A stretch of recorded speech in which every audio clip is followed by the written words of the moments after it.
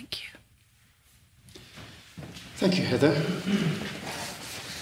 And I hope you were doing that at home, just not sitting on the sofa, having your coffee and having a laugh at us. But it's interesting, when we're in this situation, being present together, singing is not an option, really.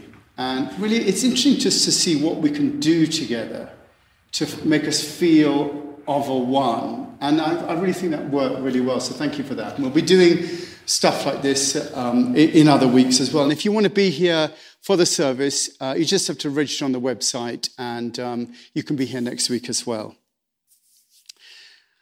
Well, as I said, this is the first time that we've been together since March the 8th. That's 30 Sundays that we've been doing it alone here. And it's great to have you all here together. And I'm so pleased that you guys could make it. And I think you guys being here really does change things. The very fact of you being in this room adds a presence and a dynamic that wasn't here when you weren't here in previous weeks. Now, that may seem obvious. However, your actual presence in this room creates its own impact. Yes, there is a presence as people watch through the live stream.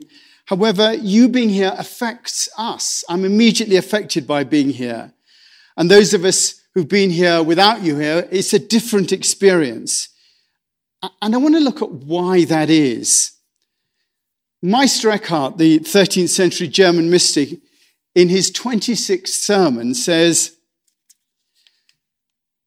"My body is more in my soul than my soul in my body. My body is more in my soul than my soul in my body.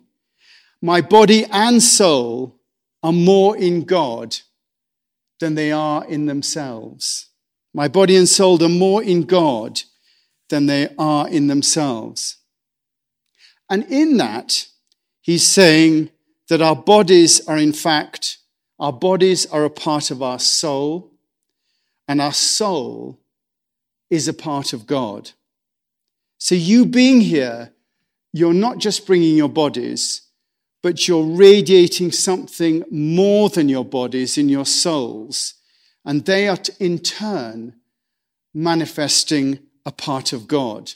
And multiply that by however many people there are in this room, and you see the huge impact that you're bringing into this room, that you're having. Your presence makes a difference.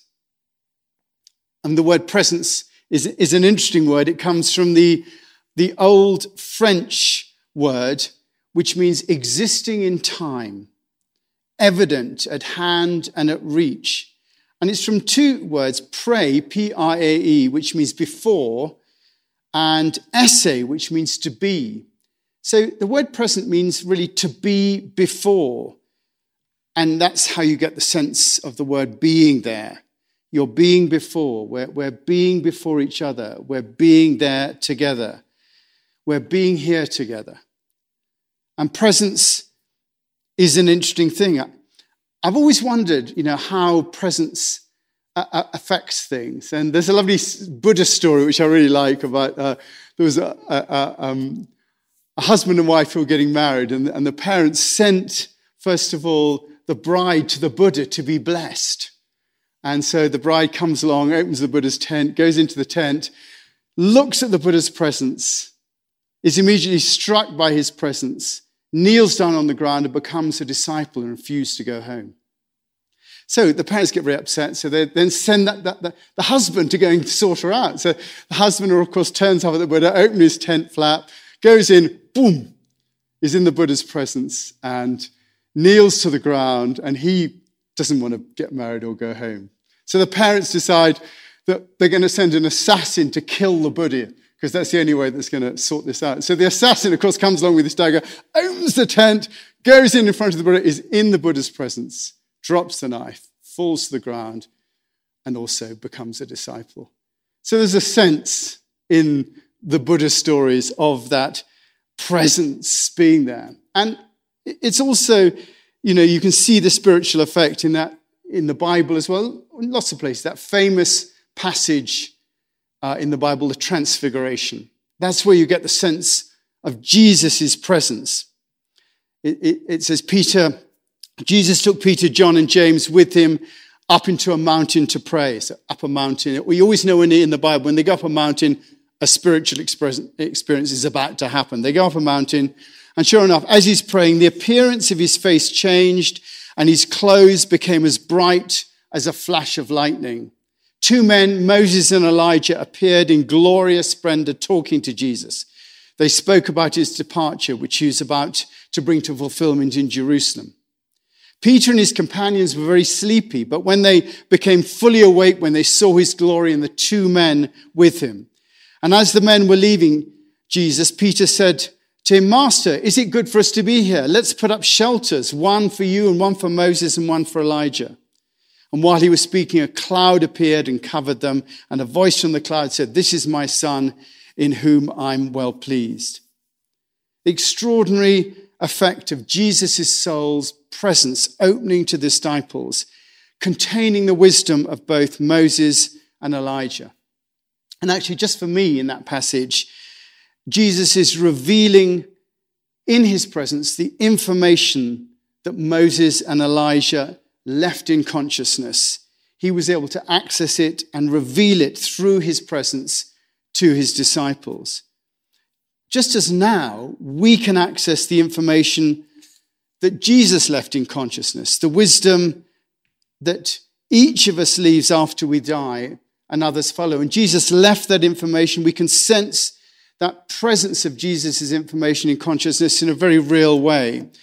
And, we can receive that information, the wisdom that he left us. And then we can access that information and reveal it to others through our presence. The purpose of a preacher, the purpose of a priest, to some extent, is to reveal that information that's been left for us to discover. And that includes not just words, but it includes our very being. When we actually preach, when we reveal our presence to each other, we're revealing our very being. There's a famous quote from St. Francis of Assisi, who supposed to have said, "I preach the gospel, and if necessary, use words." And he's talking about the effect of his presence on those around him. Because we know that we're more than just our bodies. We're our smells, we're the vibration, the energy that we give off, we're the sights that others see of us, we're our actions, we're the sounds that we make, all of which is just more than our bodies. So we're more than just our physicalities, and that's the presence that we give off. There are some teachers that we know who, could teach us just by reading out the phone book. James Finley, when he came, he could just read the phone book and we get stuff from him, Robert Kennedy is another one, that's Zen master. He could just literally, and the way he read the phone book, we would just get everything he was saying. It's their presence that's teaching us. A combination of everything that they're manifesting, as well as the way that we're receiving it. Because, you've got to be open to presence. If you're not open to the presence of a great spiritual teacher, then you'll just walk on by without noticing. Whereas others will immediately sense that there's something special about this person. Look at the story of the woman with the issue of blood who touched the hem of Jesus' garment. A woman, it says here, a large crowd followed and pressed around Jesus. And a woman was there who was subject to bleeding for 12 years.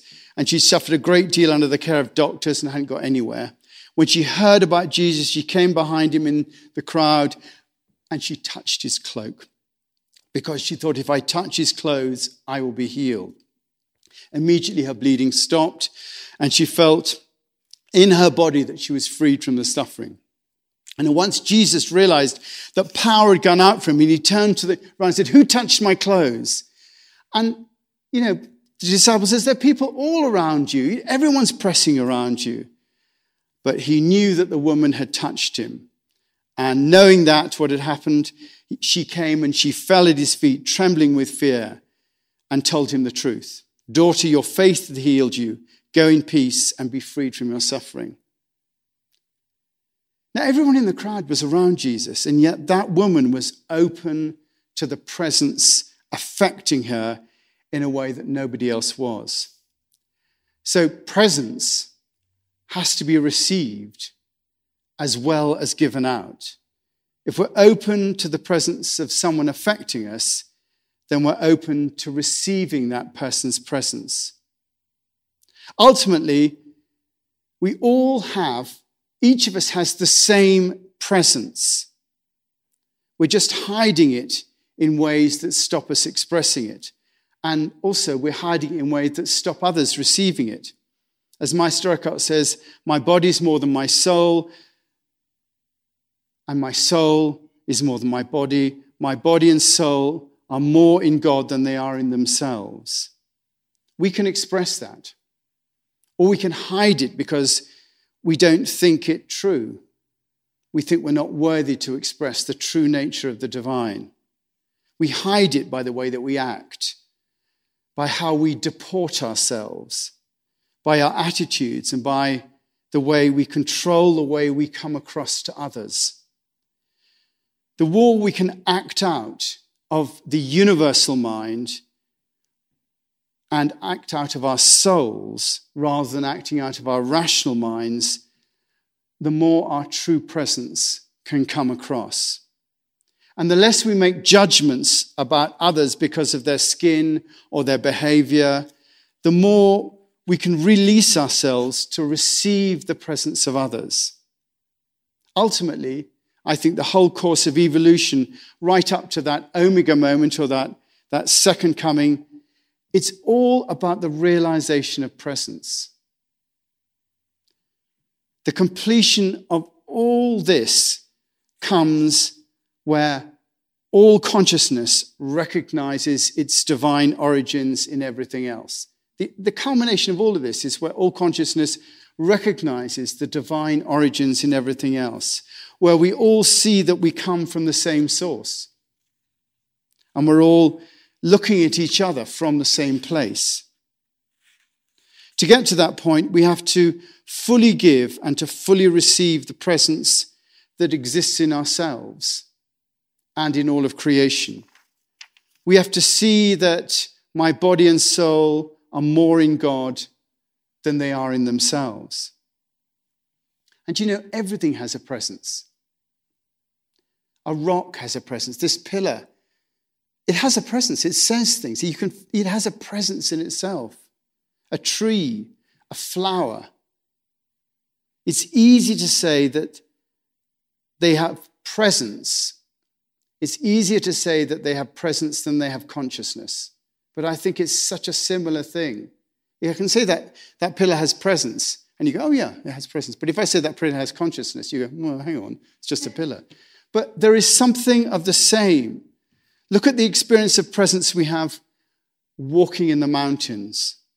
You can really sense the presence of nature, which is why for some, nature is their church. We can see presence in dogs and cats, in all animals. We can even see presence in clouds and in the sunsets. You know, sometimes we call them potents. I looked and there was a potent, but really it's just presence. It's just that speaking to us. It is the divine speaking through the particularity of everything and saying, as that famous koan says, if there is even a hair's breadth between, heaven and earth are clearly separated. If there is even a hair's breadth difference between, then heaven and earth are clearly separated. In other words, heaven and earth are not separated. There is not a hair's breadth between anything. We are all of a one.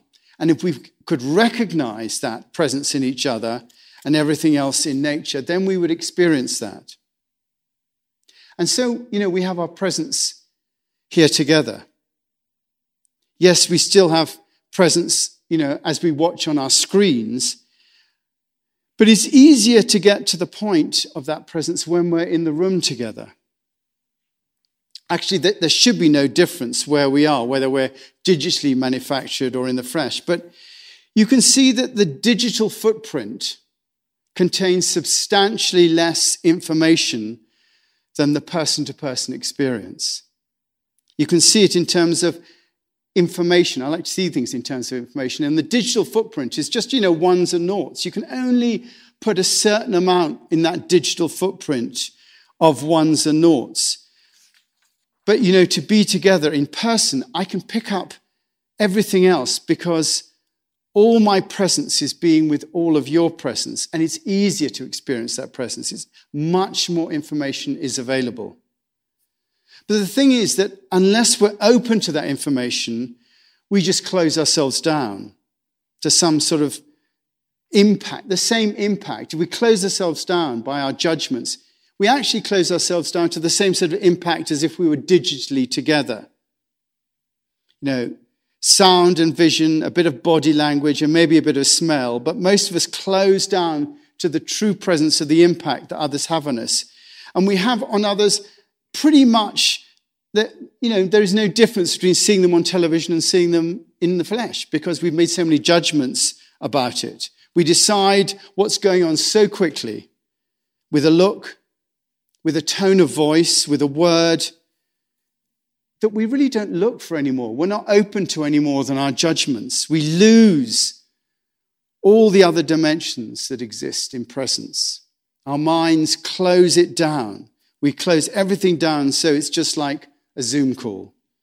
Even if we're in the room with someone, our minds cut to a decision and so miss the rest of the information. Which is why Jesus says, do not judge. What's happening is that we're choosing to live in the presence of our own minds rather than in any other presence.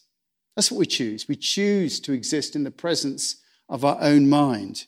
For most of us, the presence that our mind generates and our willingness to receive it, almost unfiltered, blocks out our seeing all the other presence and everything else that's in front of us. In meditation, we don't focus on our mind.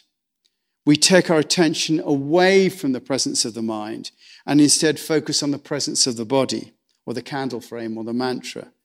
And when we take away that all-consuming presence of the mind, we're left to appreciate the presence of everything else that's around us. We can receive the presence of this or that person, the sunset, the trees around us.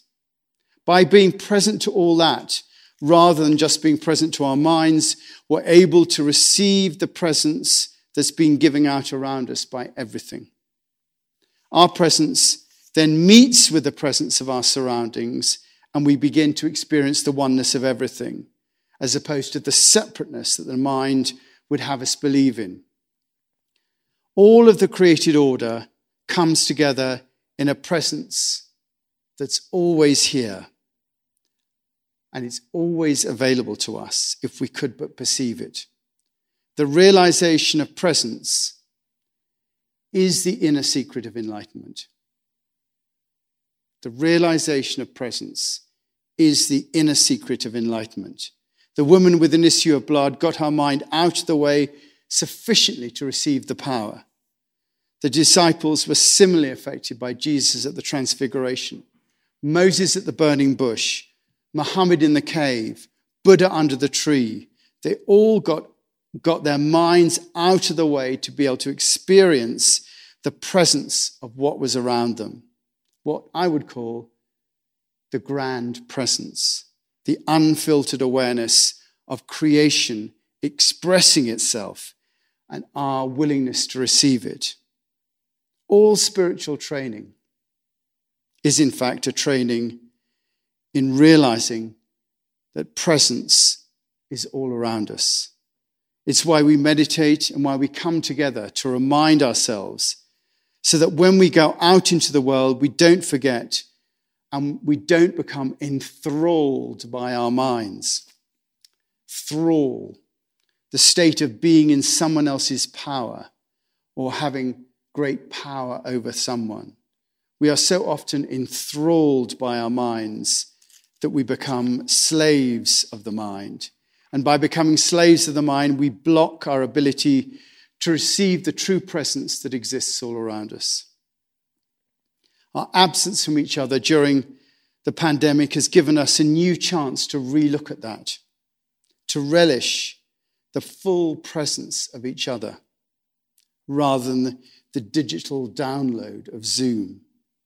And to do that, we have to be open to expressing ourselves fully and not controlling, open to fully receiving each other and not cutting people off at the legs by judging them, open to suspending the continual chatter of the mind so that we can receive the presence of the environment. Our presence is everything we have in this life, and we can only express it while we're alive. After we're dead, it becomes fixed information in consciousness for others to learn from. So when you're out and about, be open. Relish the presence of others around you. It is the juice and the fuel of transformation. It is the mystical secret of presence. Now I'm just going to do, if you'll be willing to join in with me, just a little exercise in that nature of presence. And just an opportunity for you to just get in touch with that experience of presence. So if you're open to doing this, what I'm going to ask you to do is just to close your eyes for a moment. Just close your eyes. Just sit back in your chair. And we're just going to do a little exploration of presence. So close your eyes.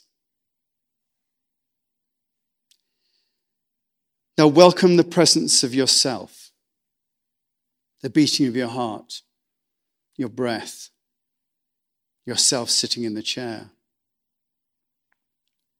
Welcome me, my voice, my presence. Welcome a sense of knowing that I'm here. Now welcome others who are in this room with us here and others who are out on the live stream. Welcome the environment of the chapel. Welcome the atmosphere here. Welcome the presence of all around in the silence.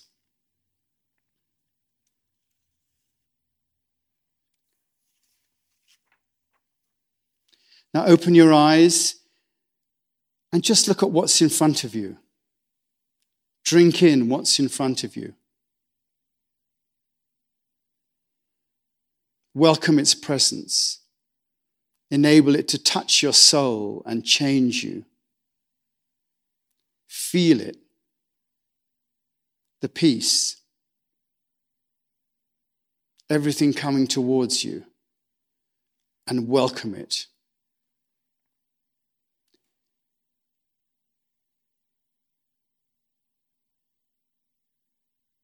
So any thoughts from you? We're going to have our conversation here. I would involve you, but there's no microphone at the moment. We can't. Any thoughts from you on that? I just think it's so interesting that everyone and everything has its own inner aliveness that's very specific to that thing. Like this glass of water is just, it's got its own presence, like you said, that pillar. And just that it's like our job, our responsibility is to bring forth our own inner aliveness, which is so particular to who we are. And that's our job. That's what we have to do. This week I spent some time with a line from a John O'Donoghue poem that's just simply, draw alongside the silence of stone until its calmness can claim you. Say that again. Draw alongside the silence of stone. The silence of stone. Draw alongside the silence of stone. Until its calmness can claim you. So like even a stone, like anything a stone has such presence. And the calmness of stone, like how can that affect, what can we learn from a stone? Can we learn from anything? So just this sense that, and I love the image of a candle, like a candle is just like the wax in a wick. That's it until you light it, and then the fragrance and the heat and everything comes out of it. And so we have to set aflame that the aliveness within us. That's our job. That's my. And it tends to be our minds that stop us doing that. You know, we just cancel out any possibility of things affecting us so much. And if we get into a mountain, we can really feel the presence around us. But otherwise, you know, we're just always making judgments and therefore not fully receiving all that's being offered because it doesn't actually fit with our view of it. Yeah, and going back to the body prayer earlier, I mean, basically we experience presence, if you think about it, through our sensation, don't we? Yeah. That's why it's so important to engage our bodies and to wake our bodies up, because it's through literally our bodies and sensation that we experience anything. Yeah. So, yeah. Anything else? Oh, lots I've got a bit of Rumi. Okay, let's do Rumi. I found this little bit of Rumi, which I always love this. I've known this poem before, but I always love this poem. And it's really what happens when you go beyond the mind in terms of this. It's very short, so don't panic.